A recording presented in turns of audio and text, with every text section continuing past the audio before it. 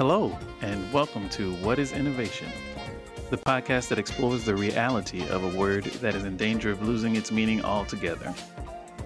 This podcast is produced by Outlast Consulting, LLC, a boutique consultancy that helps companies use innovation principles to solve their toughest business problems. I'm your host, Jared Simmons, and I'm so excited to have Amelia Schaffner. Amelia Schaffner is an Italian-born innovation leader, culture change driver, creative problem solver, and ecosystem connector. Currently, she is on a sabbatical, taking time to be creative and ask deeper life questions. She is the co-founder of the Emory University Center for Entrepreneurship and Innovation, where she built novel entrepreneurial culture, thinking, and initiatives, partnering with students, faculty, alumni, and the ecosystem. She sits on a few boards and advisories of organizations leading meaningful change, and is a frequent mentor at accelerators like Techstars to founders, especially the underrepresented. Previously, Amelia was a senior strategy principal at Accenture, a global consulting and IT firm, where she led a global innovation initiative and was instrumental in visioning their innovation architecture. She has been a contributor to the World Economic Forum and is a frequent panelist on E&I Conversations. In her personal life, she enjoys deeper inquiry via philosophy, photography, poetry, language, and the wilderness. You can find her on Instagram at z.tasty.life. Amelia, I'm so excited to have you on the show today. I'm really looking forward to this conversation, and thank you for taking the time to join us. Yes, I'm super excited to be here. This is a topic is absolutely at my heart and soul of everything I do, not just at work, but just in life in general. So love it. Love it. Thanks for having me. Fantastic. Well, let's dive right in. What, in your mind, is innovation? Fantastic question. And I think I springboard from my classical and sort of humanistic education. And I think it is about asking questions just as much as it is about questioning answers. So it's about really interpreting the world around us in ways that are not obvious.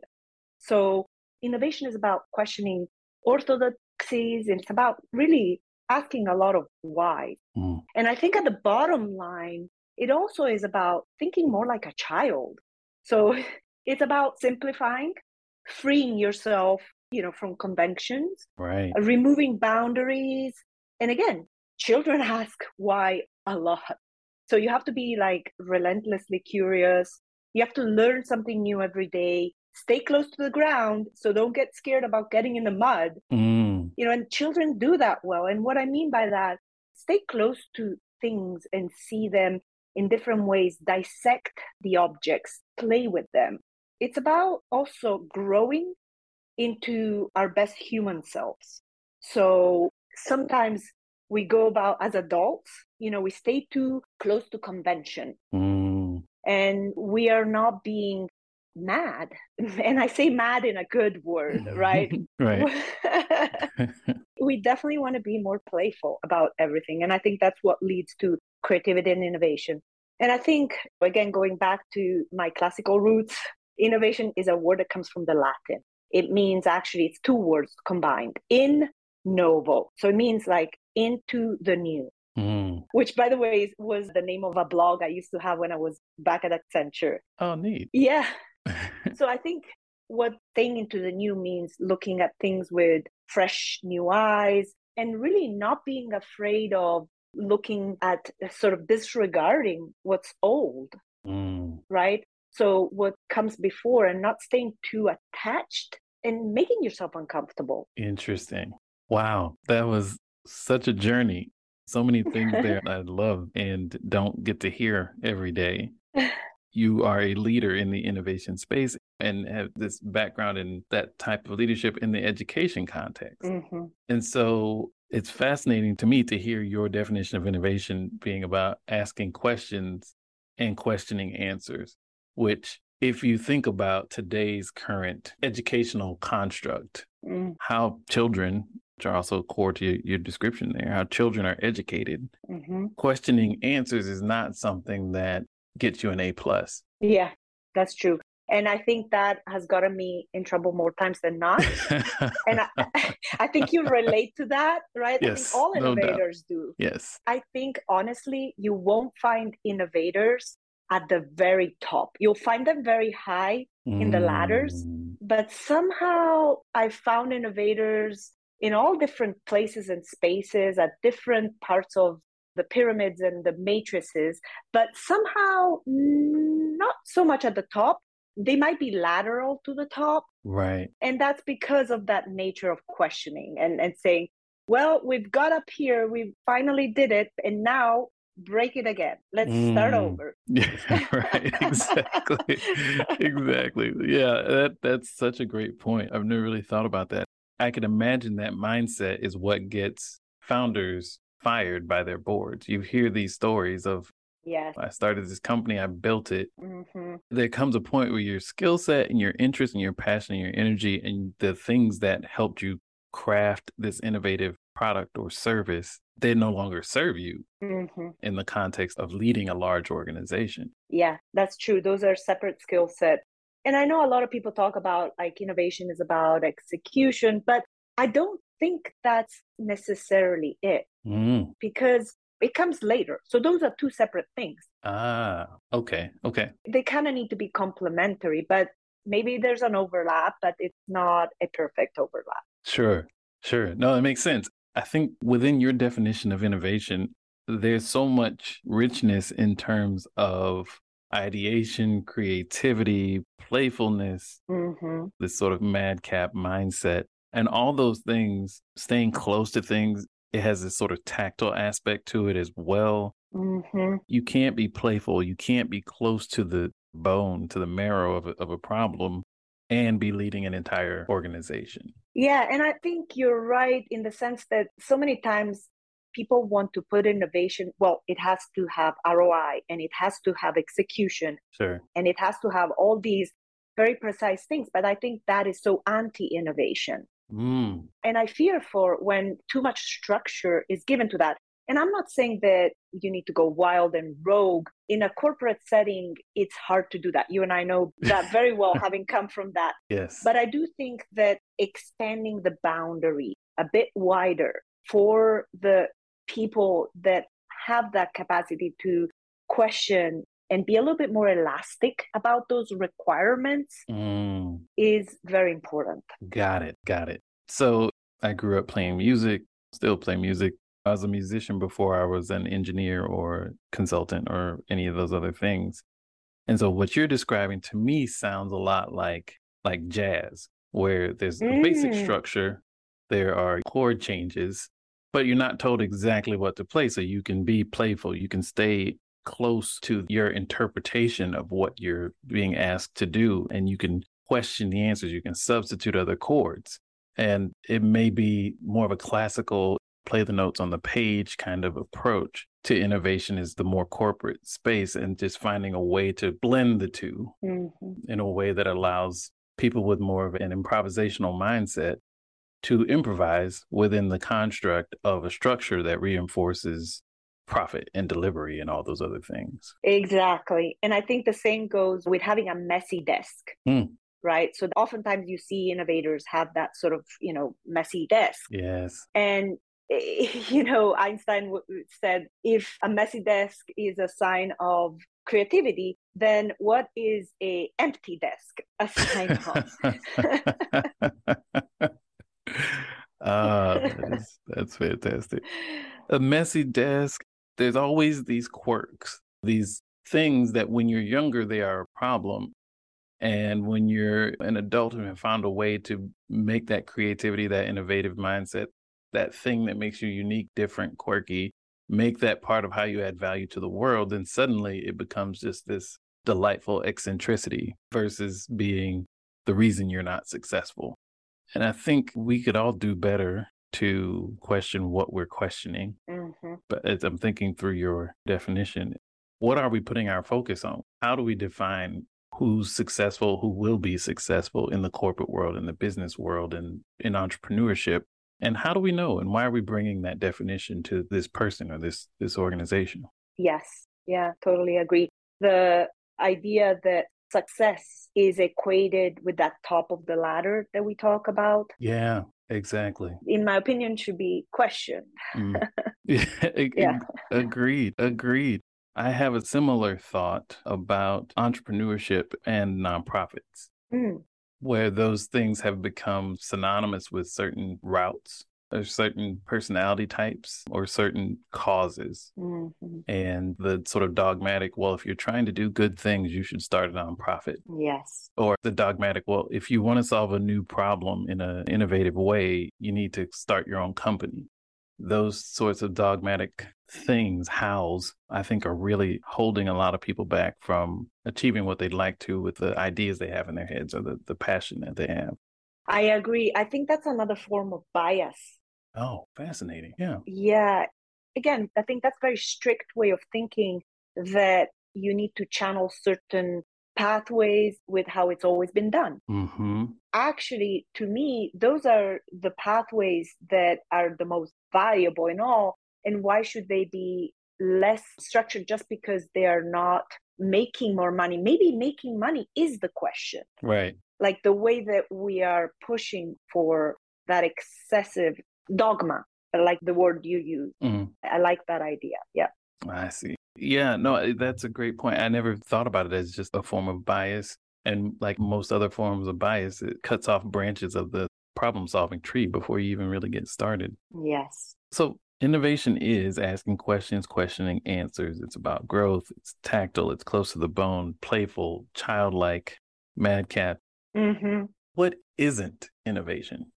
Because I know a lot of people want to associate it with business. So I think innovation is not just about business, it's not just about science, it's not just about technology, and it's not just about commercialization, as we've tended to associate this word so much with. I think it's so much more. I mean, it's so much more aspirational. Right. So I think it's about solving humanity's needs, challenges, wicked problems, complex systems. It goes beyond these nice, neat boundaries and boxes that we've created about it, right? We want to put it into this materialistic perspective. And I'm reading a fascinating book, by the way. I know. So there's a book that I'm reading. It's called Materialism is Baloney. And it's so incredibly fascinating. It's from a guy named Bernardo Kastrup. And by the way, it was a book that was suggested by my son, he's studying neuroscience and philosophy right now. Wow. And I thanked him for that suggestion. Yeah. I think the premise of that is that we want to so strongly attach ourselves to the fact that science and math and materialistic perspective is the only way of understanding the universe and the world, that we're missing out on the remainder opportunity, that there might be more questions to be asked. Right. Because it favors or is biased toward the sort of quantitative, the questions that can be answered quantitatively. And this universe is clearly more complex than we would be able to reduce to numbers and science and math that we can comprehend and understand. Yes, exactly. And so to tie it to your question, right, I think innovation is so much more than what we think it is. And it doesn't necessarily just equate to progress the way that we think of it. It's about looking at how can we make a better future. A lot of times the way that we might consider innovation might lead us to something that we think is more of a utopia, is more of a potentially dystopia, right? Sure. And I think that if we look at it more as how can we think of it in leading us towards more of what we call a protopia. So a place where today is better than yesterday, and versus trying to think so unrealistically about creating a place that cannot be, which is utopia, right? A place that we want to make so perfect and we want to make so big and we want to make non-realistically like achievable. So instead, progress and innovation can make our life better in so many different places already around us today. And I think, again, innovation is not about how or what. A lot of time we want to narrow it down to that. Again, I'm driving back to where we started, right? Oh, that's great. It's more about why. Yeah. Why now? Why not? Why this thing? I think a lot of times we want to do it per se. And even questioning, why are we innovating? Right. And the focus on the how, the what, the quantitative, executable delivery mindset distracts from the full exploration of the why. Exactly. Okay. Exactly. Got it. I think also the other thing, there's a lot of knots, right? In what innovation is. I'm opinionated here, but I also think it's not just top down and intrinsic. A lot of it is bottom up, going back to that child that plays in the mud, need to stay really close. So it's about learning and it's about culture as much as it is about things. A lot of people want to equate it to tangible stuff, products, services. But I think innovation is about people, it's about places, it's about culture, right? So it's about wanting to improve the way that the system works right now, and any system. So that's why I think we need to question just like the static way of just looking at the forced innovation that oftentimes we get channeled into. Oh, we need to do more of this and more of that. Maybe it's about doing less of this. Right. As you talk about that aspect of what innovation isn't, I hear a lot of parallels to diversity. Yes. And part of the reason that jumps out at me is our firm, we work in two spaces. We work in, innovation, product development and whatnot, but we also work in the diversity management space.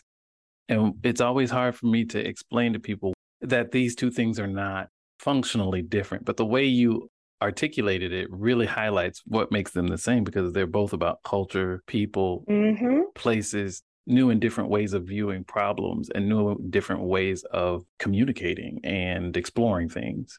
Yes, thank you. I love that you said that, because I often think sometimes innovation, the way that we've come to present it, is a very colonizing sort of way. Yes.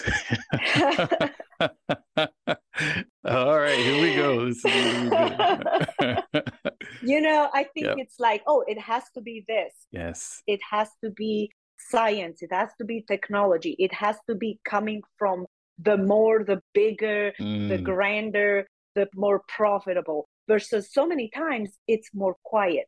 It's more behind the scenes, it's silent, it's more inclusive of everything. So many times the quiet has so much more to say than the noisy and boisterous and the colonizer. Exactly. It's such a great parallel. I mean, the way you framed it, because you and I have been in this innovation space in the corporate world as consultants, as people responsible for it. And what's the first thing that happens when someone says, oh, we need more innovation? Okay, well, let's get all the leaders together, put them in a room somewhere and give them a whiteboard and some Post-its and spend 2 days with just these 15 people talking about what we should do next. And that'll be our session. Yeah. And it's so upside down from your definition of innovation. Yeah. And it really reinforces what you were just describing. Yes. And I remember this exercise that we did back in the days when I was, in consulting. I actually did an exercise where we did both those things. Exactly. So we first started sending out a question on the ground from the more lower level people in this large company and asking them to provide bottom-up feedback, because those are the people that know the stuff, that are closer to the problem, exactly, that understand customers, that understand the products and the services and all that. And then you roll it up. Right. And then you start working sort of in a more iterative process, bottom up, top down, bottom up. It's circular. It cannot be monodirectional, neither in one of those two directions, right? Right. So I think there's value in that cyclical conversation. Exactly. And it keeps it from taking on the drawbacks of a colonial mindset. which we recognize in the social world. Yes. But we don't always recognize the drawbacks of a colonial mindset or approach when it comes to innovation. And your example is a very pragmatic one of do the small group leader thing. We're not saying it's wrong. We're saying it's insufficient. Yes. You have to balance that with the perspective from the folks who actually know the work, know the consumer, know the equipment, and integrating those two things takes you from more of a colonial innovation process to more of a democratic republic that was designed for America. Yes. We're all still struggling to fully achieve. Yeah, a more equitable process. Exactly.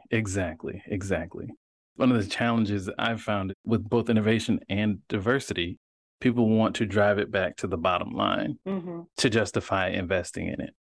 And when you talk about equity and equitable approaches to things, I'm trying to think about how to help ROI focused, quarterly thinking, Fortune 1000 leaders think about the return on an equitable environment. Right. And I think you nailed the problem per se, the quarterly thinking. The long-term thinking is hard to do because leadership rotates. There's a certain finished time frame that they're there, and clearly the push is towards that. Right. But they've made a study, right, that you look at the longevity of companies, the Fortune 500s over the last years has gone from staying in business for 60 years to staying in business in 20 years or less. Wow. What does that say? And I'm trying to remember who did that study, one of the consulting firms. But that says that we have lost that longevity type of thinking. And innovation and inclusion, all those factors that cannot be monetized have been the ones that we are growing slightly less focused on. So many times those factors happen at the core of the organization, in the matrix, inside the parallels. Once you start bleeding out that talent that is in the middle, that understands the connection between the different parts of the organization, those are the innovators, those are the people that are thinking differently, the unique thinkers, then that's where you lose the longevity. I think that is where you lose the longevity. And that is not something you can monetize.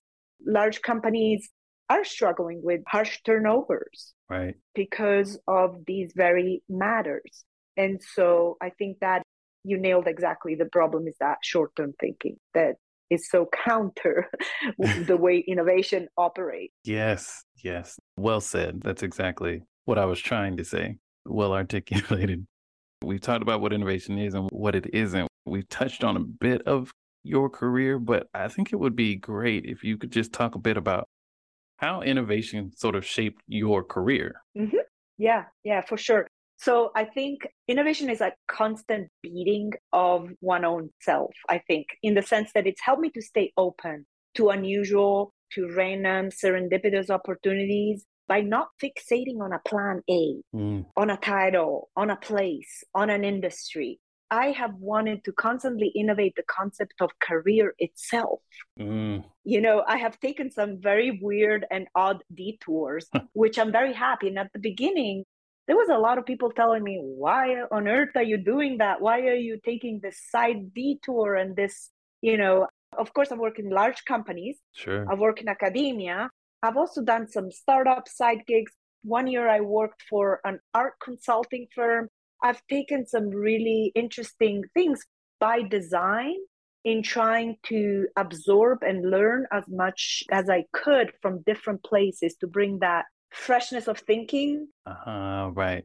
And I think there's Reid Hoffman, founder of LinkedIn. He talks about the startup of you. He talks about these growth loops. And a lot of times, without knowing that, I think I've operated, if you will, as a startup in that regard, in trying to seek new things, in trying to find better problems to solve and not settle in one place. Deeper questions of the work that I do, but also who I do it with and why. Yes. That's so inspirational to hear and energizing, because one thing you didn't talk about was time periods, right? Mm-hmm. You didn't talk about, well, I did this for this long and then I did that for that long. And here's why I did that. And that led to this way. Mm-hmm. Or open for anyone at any place in their career to sort of adopt and incorporate this mindset. Mm-hmm. You don't have to be starting out on your career. You can begin where you are. Yes, exactly. Exactly. And also, I think the other part that is helpful to innovate is you get into a job, right? And you're given a role description.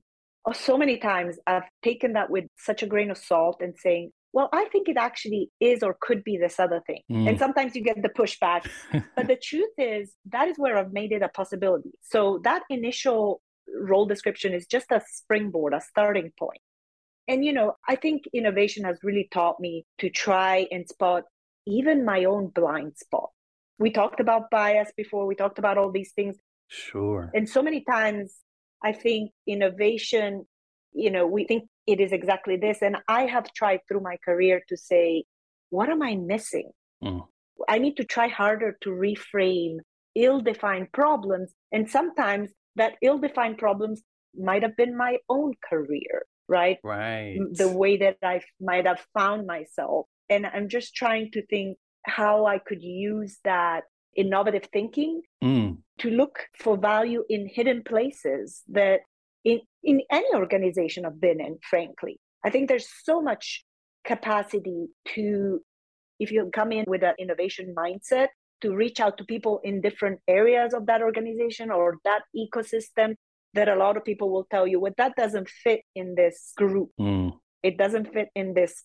We talk about silo. I hate that word, but right. I think it doesn't fit in this project, in this definition of what we're trying to do. You say like, well, let me open that door. Let me see what's on the other side, because that is where I might find something that completely refreshes and changes what we're trying to do in this fixed way. Right. Oh, man, that is so great. It's so great that you can look back at what you've done and see those threads and see that operating mode in the threads of the decisions you've made and the experiences you've had. Yes, I think you're right. You have to look at life backwards, right? To kind of see the design of it. Yeah. But I think the out of it is those principles, I think, have informed that thinking, come also from that humanitarian background. Sure. I think, that humanistic formation that is about looking at what is the complete whole individual and not just looking at these lanes that we put ourselves in. Right. Now, as you look for the themes and the principles and things in your own life, thinking about how those might be useful for other innovators, do you have any advice for innovators out there? Yes. Okay, take it with a grain of salt, right? Like, who am I to give advice? I know what I don't know, right? So yes. the thing is, I think it's about reading a lot.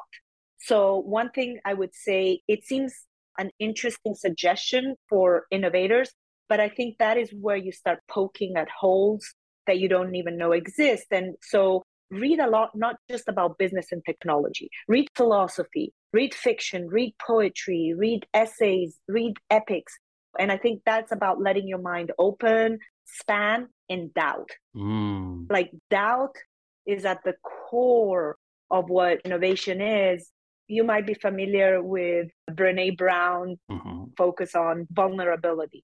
And I think that is where innovators are very unique at that, both at being self-vulnerable and just like at looking at vulnerabilities out there. She talks about vulnerability is the birthplace of innovation, creativity, and change, which is such a great quote, because I think those three words are inherently tied together to what progress is truly all about. The other thing that I would say, it goes hand in hand with all of this, is disrupt yourself. Yes. Make it a point. Got it. We cannot get comfortable as innovators. Sometimes that might hurt us at the first impact. We need to sort of whiplash ourselves out of comfort and really also unlearn. So that is a constant exercise. I think I do as much learning as I do unlearning. And that has helped me just make sure I don't get stagnant. That is so fascinating, because learning, in my mind, I envision sort of a process of building on other things you already know. Mm-hmm. And unlearning is, I would imagine, kind of reshaping that foundation so you can build back up on it differently. Yeah, exactly. It's allowing for possibility. It's also very freeing. Mm-hmm. It's honestly very freeing to think, again, going back to what we were saying at the beginning, thinking as a child. Right. Start where you don't know anything. How would you do it if you didn't know anything about what you already have found out? Very refreshing. It's very refreshing. Very great advice. And something that, as I think about unlearning, think about, reading more, all those things, it really does challenge you to look at the world differently and to look at yourself differently, which will change the way you see the world. So I really appreciate that advice, and I'm sure our listeners will as well. Amelia, this has been a great conversation. I can't thank you enough for making the time to join us. I thank you, Jerry, for inviting me. This has been such fun, and I enjoy talking to people that think so laterally and so differently, and just allow also that openness to exploring different people and different approaches. So thank you for inviting me, and I look forward to seeing you in person. Oh, likewise. Amelia Schaffner, innovation is asking questions and questioning answers. Thank you so much for your time, and I look forward to talking to you again soon. All right. All right. Take care.